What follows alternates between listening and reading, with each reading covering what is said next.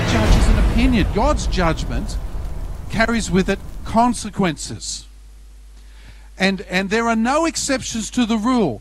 Every man, every woman is appointed to die once, and after that the judgment. Bar maybe Enoch and Elijah, the only two I know of who have avoided death. And hopefully the rapture comes and we don't have to go through death. Anybody with me? All those in favour say aye against carry. Good, it's done. Now, unbelievers who reject Christ face the judgment of the great white throne. This is where your salvation is on the line. And God, with a broken heart, Matthew 25:41, will say to those on his left, "Depart from me, you who are cursed, into the eternal fire prepared for the devil and his angels." If you do not have Jesus Christ as your Lord and you die, you are going to hell. I didn't say it, he said it. And hell is not just people say, oh, hell will be fine, I'll get down there, bring a pack of cards with my mates, we'll have a few drinks, we'll play cards. No, you won't. You want to know what hell is like? Have a look at the cross. Hell is pain. Hell is suffering. Hell is loneliness. Hell is replaying over and over all the opportunities you had to receive Christ and you didn't. You don't hear many people preach on hell these days. But we need to know the truth, don't we? That's what the Bible says. But we who are Christians, we don't go to the great white throne judgment. It's not about our salvation. We go to a place called the judgment seat of Christ. And that is where what we've said and done will be weighed and balanced. And this is for eternal rewards. 2 Corinthians 5 verse 10 says this, "For we must all appear before the judgment seat of Christ." What's that about? It tells you in the next part of the verse, "So that each one may receive what is due for what he has done in the body, whether good or evil." So some of us like this sort of cheap grace thing. We think, well, God's given us grace, therefore I can sin that grace may abound more. That is wrong. Because you will be called to account, even as a believer. So I recommend confessing your sins now so you haven't got to do it later on at the judgment seat of Christ. Anybody with me? Is that a good idea? Let's get it out of the way now. Keep short accounts with God. But this makes me realize that we get one life and we must maximize its effectiveness for the Lord. Now, at my age, the ripe old age, I'm so pleased to hear your birthday here. You're a little older than me. And a reminder of my own mortality. I watched an 81-year-old jump around on stage during the week. And I thought, man, if I look like Paul McCartney at 81, I'll be happy. I mean, he's full of beans, But we are all going to die, and at my age, it weighs heavily on me because I want to know that I've lived totally for Jesus Christ my entire life. As I enter what I'm guessing is the last third of my life, I want to make sure I get it right. Because I will stand before the judgment seat of Christ, as will you, as will all of us, to give an account for what we have done. Let me ask you, you may know who you are, you may know what you've done, but let me ask you, have you discovered why? Have you discovered your reason for being? Because I believe we can discover that in Jesus Christ, don't you? The Bible says that God has put eternity in the hearts of men. Everybody, Christian or not, has an awareness that there is more to life than 70 or 80 years on earth. One comedian I heard, he said, "I'm going to live forever, so far so good." And I like that. He wasn't a Christian, but he was just, making sense. Could I have the next slide up here for a minute? Because I want to show you this. Who remembers this? The year 2000. Where at the turn of the millennium, Australia announced to the world eternity. And people are still talking about that. This, of course, was based on Arthur Stace, who wrote Eternity on the sidewalks of Sydney. My dad saw it as a young man. He thought, eternity? What, some nutcase has written eternity on there? But him and his mates talked about eternity for hours afterwards. What do you believe about eternity? And that was the purpose of this amazing guy who just wrote him and a piece of chalk. And that's what he did. He proclaimed eternity. Ecclesiastes 3 verse 11 says this, "He has made everything beautiful in its time. Also he has put eternity into man's heart, yet so that he cannot find out what God has done from the beginning to the end." Now we all know that there's eternity out there. But some sail blissfully towards oblivion, towards eternal damnation, separation from God in hell, stubbornly refusing to weigh the weight of evidence of Scripture, and also that their conscience provides that there is an eternity out there. So let me ask you this. Where are you in all of this? Do you look back at your life and see a life well lived for Christ? Or do you see a litany of missed opportunities, poor decisions, and regrets? Do you go forward to your death with confidence or with regrets?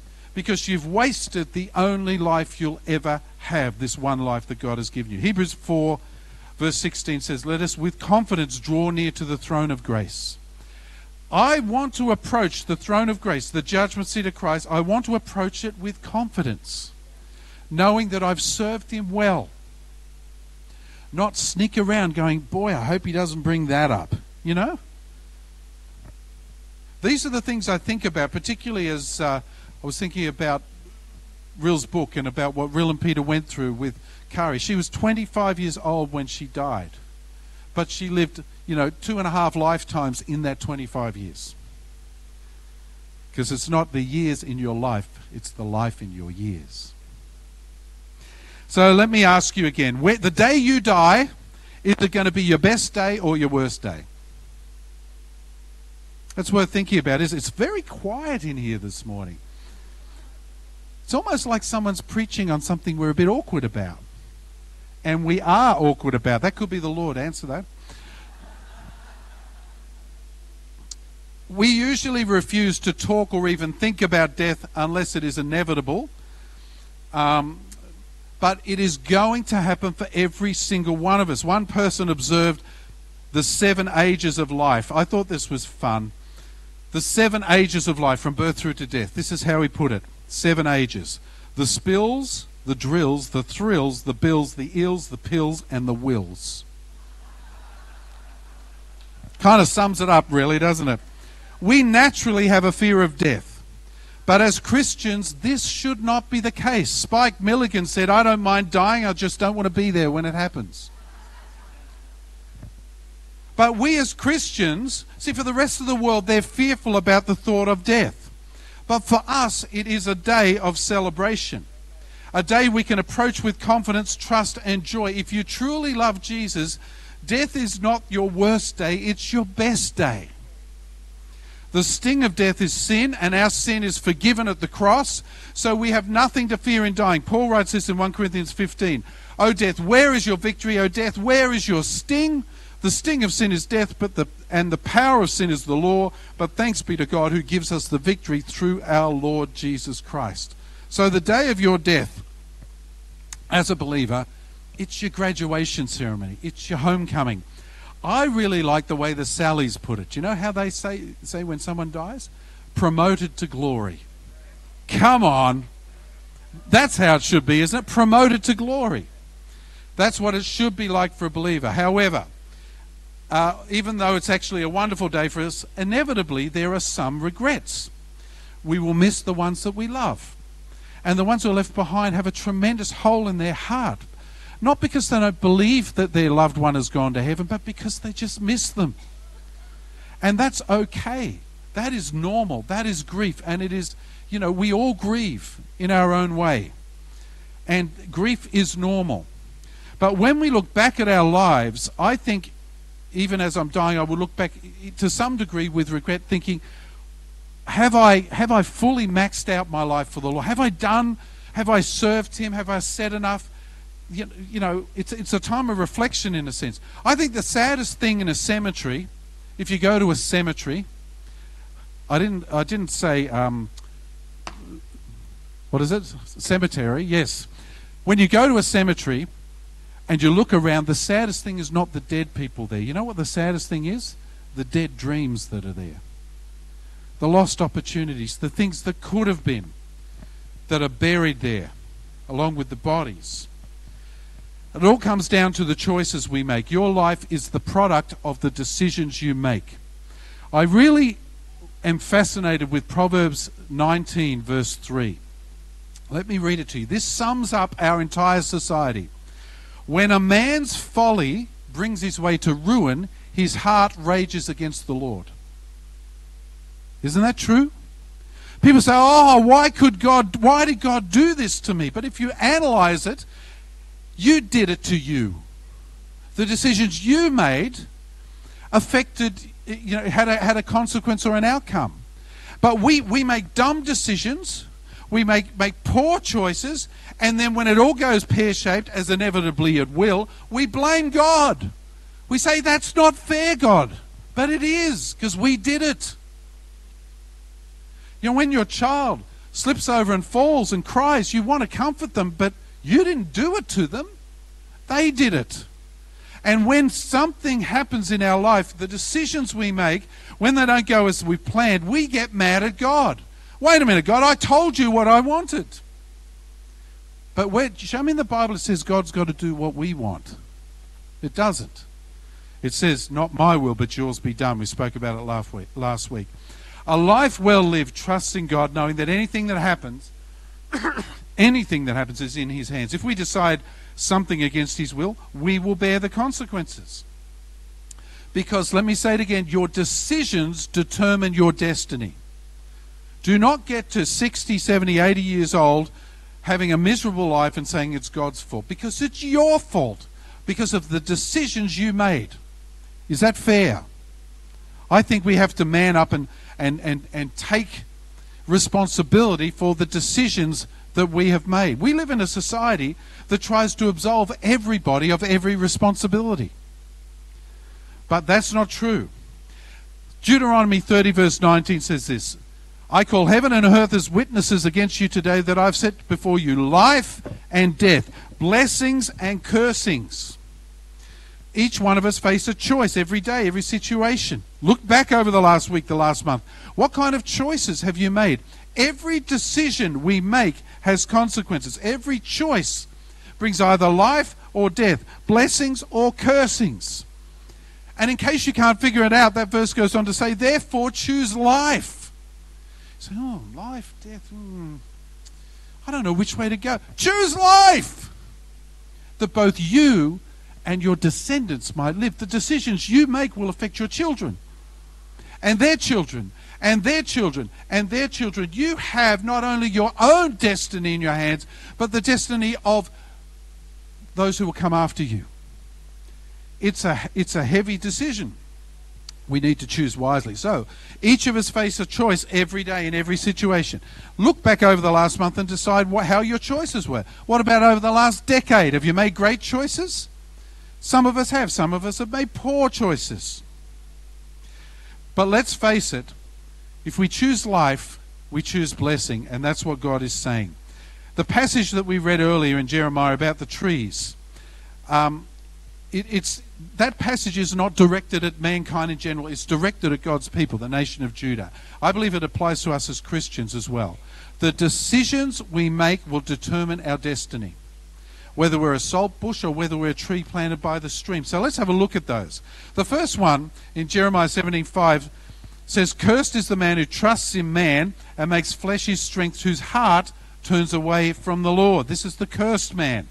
So many people are in this group. Yes, even believers are in this group. Because we keep choosing man's way instead of God's way.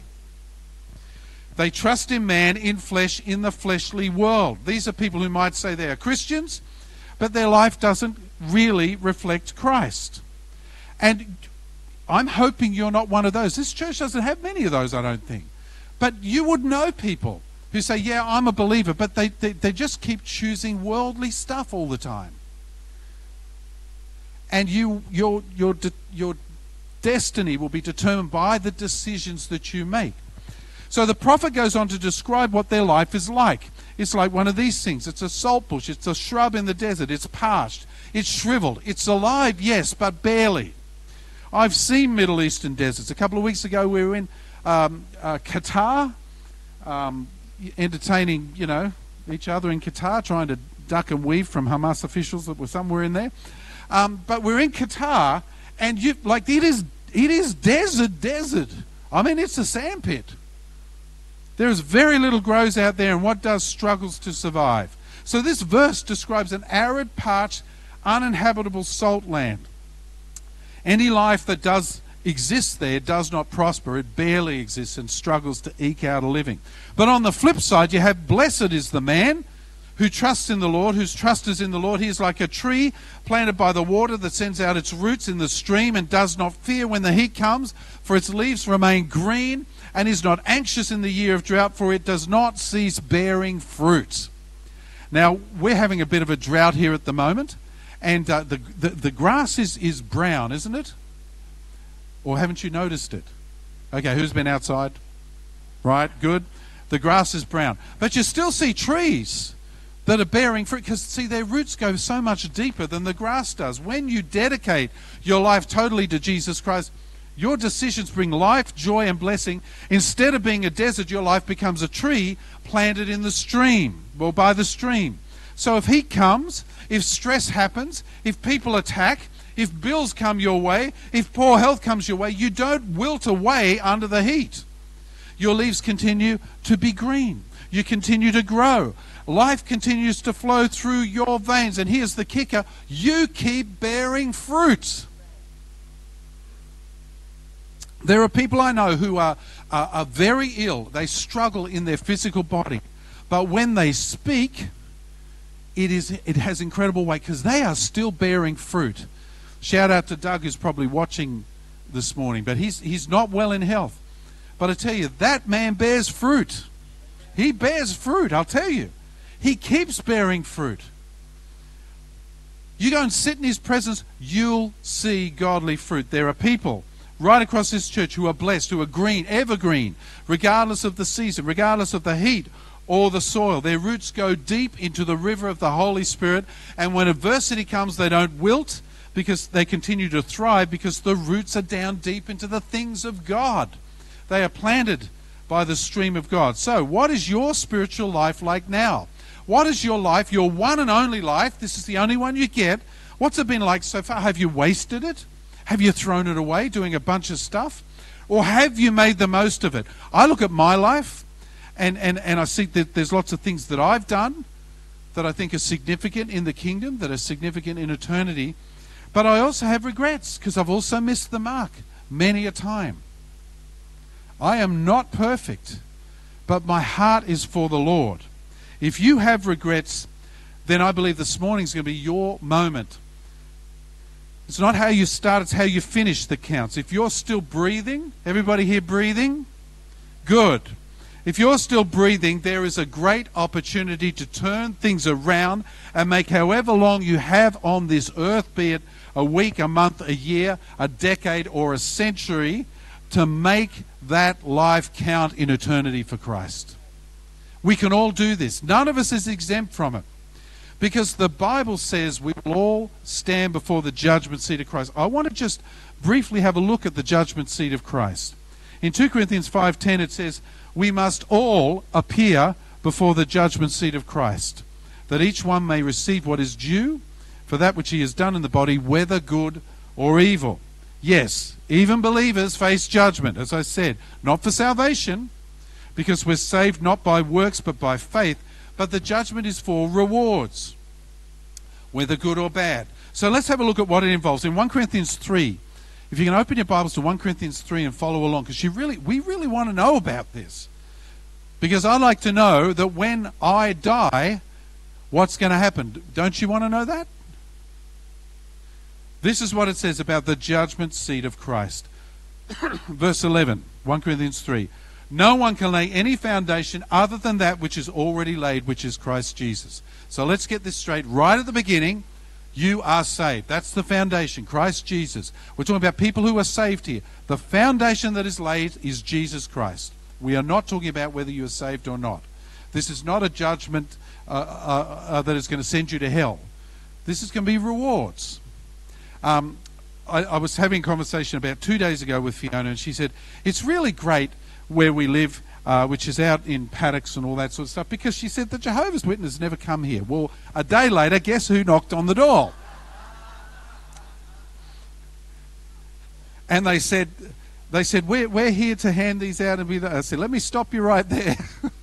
I said, probably won't get very far. I'm a Pentecostal pastor. Oh, they said, it's wonderful to see someone who has hope in the world. I said, yes, I do. But they don't, because their doctrine says that they've got to keep working to get their salvation. So we have assurance of salvation. If you ask Jesus into your life this morning for the first time, you will be saved. You can be guaranteed of going to heaven. This is not a salvation issue. But those poor guys, they've got to keep working at it. It's a brilliant way to recruit for your church. If I can make it so that the things that you do, that I want you to do, is how you earn your salvation, it's brilliant. I've got heaps of free labor. But it's not true. It's not right. Because we are saved by faith, not by our works. Agreed? Okay, let's look at what it says now. So that's the foundation that's laid. Verse 12. Now if anyone builds on this foundation with gold, silver, precious stones, wood, hay, or straw, each one's work will become manifest, for the day will disclose it, because it will be revealed by fire, and fire will test the quality of each man's work. So everything you do, everything you say will be tested before Jesus himself and tested by fire. So the obvious question is, what are you building? You can build wealth, a business, a career, a house, a car, but none of this has eternal value. None of it. It's not bad. You know, it's not bad to have a house or a car or wealth or anything. That's all fine. But it doesn't have eternal value. If that's all you've got, they'll set fire to it. Whoom, nothing. Pile of ash. They look substantial on the surface, but in reality, they're wood, hay, and straw. But if you build in things that have value in eternity, if you invest in sharing the gospel with people, caring for people, going out of your way to shine Jesus to everyone you meet, that, my friend, is gold, silver, costly stones. 1 Corinthians 3 verse 14 says this, if the work that anyone has built on the foundation survives, he will receive his reward. If anyone's work is burned up, he will suffer loss, though he himself will be saved, but only as one through fire. So your works as a Christian will be judged, but even if it's all burned up, you are still saved, but only as one through the fire, which means by the skin of your teeth. You'll just squeak in. Now, I don't know about you, but I don't want to squeak into heaven. Do you? I'd like to go in there guns a-blazing. I'd like to go in there making an impact. And the way we do that is we build something of substance into our lives. I want the Lord to say, well done to me, and I'm sure you do for you. So, you have one life. Remember, just one life. You cannot replay it. You cannot fake it. You cannot regenerate it and try again. When you die, you don't get reincarnated. You don't get another chance. And let me add, you don't get angel wings. I don't know where this came from. People say, oh, this person's died. They've got their angel wings now. No, they haven't. Nothing in the Bible says that those who pass transform into angels. Okay? So check that one out. That's a sort of a notion. It's not correct. So let me ask you again, is yours a life well lived, or have you squandered your one life, the only life you will ever have? Now please understand, I'm not here to judge you. Jesus will do that. But what I want to do is give you the opportunity to have a look at your life, and if it doesn't measure up, if you want more in God, this is your opportunity to do it. I want to give you the opportunity to respond to God and to say, yes, Lord, I will pay any price. I don't care. I want to be the person who is building something of substance into my life. And let me tell you, it is not too late. Kari lived a short life, but had an incredible impact on those around her. And I think of others who have passed, friends of mine, people I love. I think of Dave Mallett, Dave Seams, and others who've gone to be with the Lord. But I tell you, their impact has been lasting, hasn't it? Because they lived a life, a good life. They lived a life that brought glory to God and had a lasting impact on those around you. And many of your lives have been touched by those guys as well. If you totally dedicate your life to Jesus Christ, your decisions determine your destiny far beyond this mortal coil. You can build something of value for eternity by living for Him right now. That's what it's about. Psalm 144 says this, O Lord, what is man that you regarding, or the son of man that you think of him? Man is like a breath, his days like a passing shadow. And isn't that right? People say, look at me, look at how incredible I am, but your days will pass. People die. That's the way stuff happens. And so we need to know that when we die, it's a comma. It's not a full stop. It's a comma. Because we're flipping into eternity, which will far outweigh anything that's going on right now. We who are here on earth, although our days are short, we still have our lives to live now. This is the only shot we get to maximize our impact for Jesus Christ. And Ecclesiastes 9 says this: whatever your hand finds to do, do it with all your might, for there is no work or thought or knowledge or wisdom in Sheol, the place of the dead, to which you are going. So this is a theme right through Scripture. You've got a chance now. Don't wait until you're dead to get it right. Get it right now. Because when you are dead, that's it.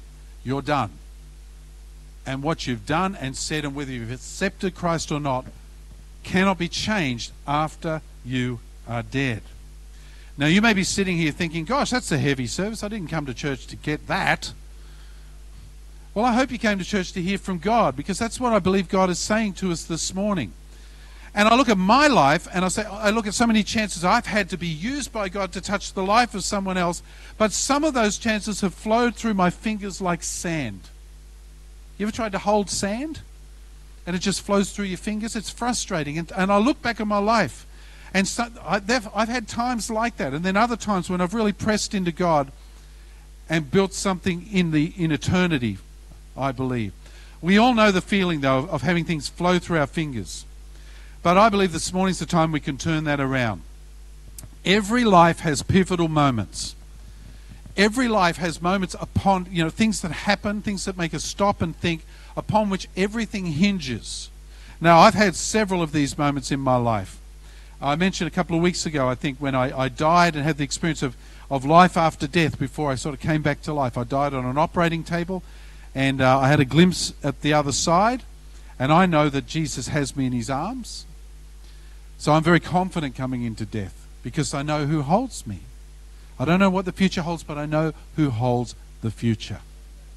But that was a pivotal moment. When I felt the call of God to become a pastor was a pivotal moment. Big events, key moments, key decisions. You can decide right now to change things. You can make a decision right now, a promise, a covenant to God to say, Lord, I'm going to live for you from here on in and be totally dedicated to you. Paul says in Colossians, chapter 3, verse 23, whatever you do, work heartily as for the Lord and not for men, knowing that from the Lord you will receive the inheritance as your reward. You are serving the Lord Jesus Christ. So many things we do, it's about serving us. But I think we've got to serve him first, number one, don't you? Because then, if we seek first his kingdom and his righteousness, what does your Bible say? All these things are given to us as well. We've got to stop lusting after things of the world and start serving him. And guess what? You get the lot. You get the lot. As he leads and guides us. Does that verse that I just read about working heartily for the Lord describe everything you say and do? Before us, I believe right now at this moment, we have a pivotal moment. And here's the good news. It's not too late to totally yield your life to Jesus and let him guide you into his destiny for your life. You can shine God's life and live a life that speaks to the world about Jesus. And this world desperately needs to hear that. Or you can waste your life chasing dreams that are just about satisfying your own desires and your own life. You can waste your life sitting in front of a TV. Or you can say, Lord, here I am. I will pay any price to serve you.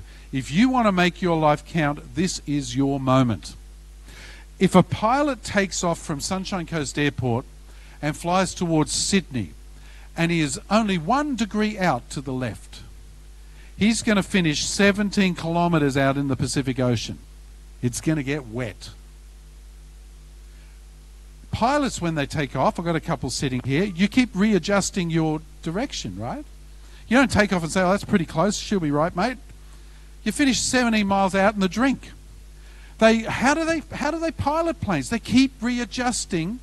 They keep readjusting their direction to make sure they are staying on course. So this morning can be such an example in your life. Examine your life and ask yourself, am I on course? Because if you're not, don't sail away 17 miles out to sea. If you're not on course, this is the moment to readjust and get it right. And I believe, if you make the decision now and ask yourself, am I totally dedicated to Jesus? Am I totally in the zone? Am I totally moving the right direction? Am I totally on course? So that when I stand before the judgment seat of Christ, I know I will hear him say, well done, good and faithful servant. Because if you are 1 degree off, then this is your moment to readjust. Frances Havergal was a lady who was a hymn writer. I want to read some of her hymn out that she wrote. This one popped in my head. We're going to finish with this if I can have the team back up. Thanks. We're not going to sing it because that would involve our team learning it. Because I only thought of this morning, really. But listen to the words that she wrote. You're going to know this, some of you old-timers. I just love the spirit that's behind this. Listen to the words she wrote. Take my life and let it be consecrated, Lord, to thee. Take my moments and my days. Let them flow in endless praise. Wow. Take my voice and let me sing, always only for my King. Take my lips and let them be filled with messages from thee. This is the verse that hurts. Take my silver and my gold. Not a mite would I withhold. Take my intellect and use every power as thou shalt choose. Take my will and make it thine. It shall no longer be mine. Take my heart, it is thine own. It shall be thy royal throne.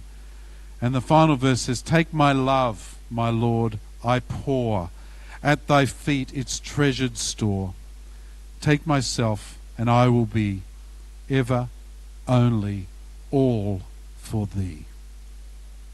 Isn't that great? Why don't you bow your heads?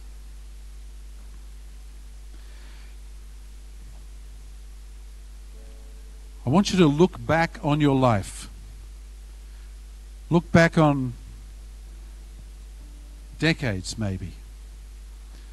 And let me ask you the question. Do you have regrets? Or have you lived totally all for him? Because this is the moment to readjust. This is the moment to get it right. Because going forward, I believe that there's a tremendous power and anointing that comes on those who just throw their will out and say, not my will but yours be done. Who truly want to serve the Lord. So as you look back on your life, maybe you are walking with God. Maybe you're close. Maybe you're on target. But maybe you're not. If you're not on target right now, this is your opportunity to get it right. This is one life that you get. You don't get a replay. You don't get a second shot. This is it. So I'm going to lead you in a prayer. And I ask you to pray it with me. And together we are going to get this right and stay on track and on target. That we might hear at the judgment seat of Christ, well done, good and faithful servant. Say these words with me. Lord Jesus, forgive me for when I've missed the mark. I'm sorry for the things I've done that have not brought you glory. Forgive me. I ask this, that you will fill me with your Holy Spirit. And I covenant to follow you and only you.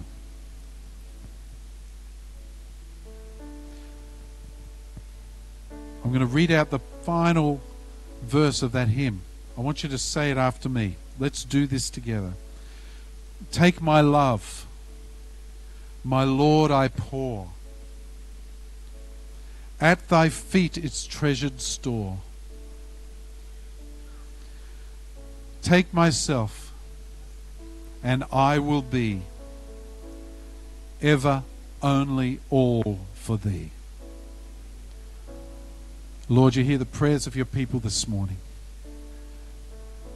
I pray that we will live a life well led. Whether we've got a long way to go or a short one, we don't know. But we want to live for you, Lord Jesus. We want to be totally dedicated to you.